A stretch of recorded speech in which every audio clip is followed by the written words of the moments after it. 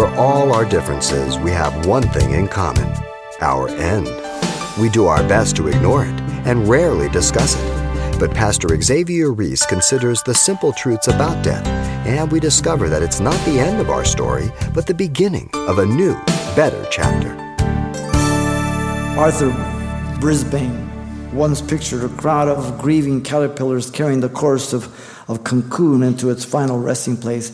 The poor distressed caterpillars, clad in black raiment, were weeping, and all the while the beautiful butterfly fluttered happily above.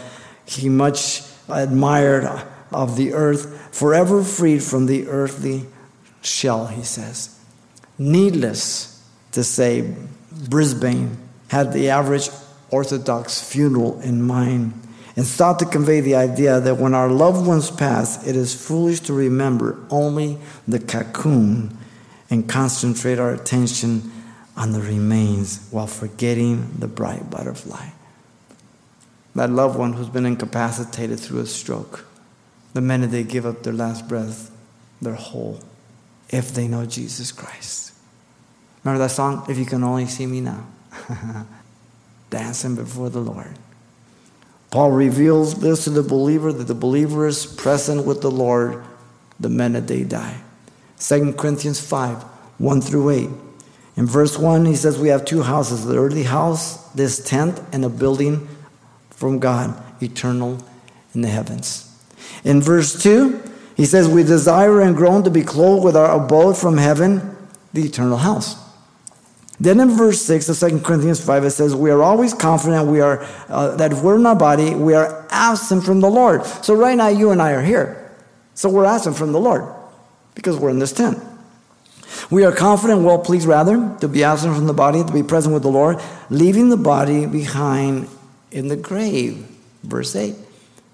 So if I die today, they're going to put this carcass in the grave. But I'm going to be instantly present before the Lord. Now, the Apostle Paul discussed the resurrection of the body in great detail as he wrote to the Corinthians because they were denying the physical resurrection, as you know. In 1 Corinthians 15, from 35 to 49, let me just give you some of the things that are there.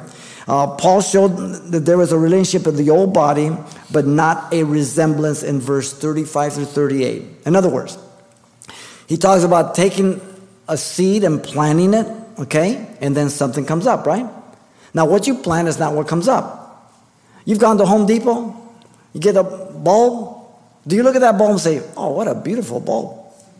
It's ugly compared to what's going to be raised. And so I put that bulb in the ground, it's ugly. All of a sudden I get a flower. But when you look at that bulb, you're not looking at the flower. You're looking at the ugly bulb. Great illustration that nobody ever missed when Paul used it. Paul said it is sown a natural body. It is raised a spiritual body in verse 44. Paul proclaimed it will be like the body of Christ, glorified, verse 45 through 49. You've been listening to Simple Truths with Pastor Xavier Reese, a daily devotional of the enriching and precious truths found in God's Word. We're glad you joined us and want to mention that today's message, as always, is available on CD for anyone who gets in touch. To make your request, give us a call at 800-651-8352. That's 800-651-8352. Or write us at Simple Truths, 2200 East Colorado Boulevard, Pasadena, California, 91107. Or visit our website, CalvaryChapelPasadena.com.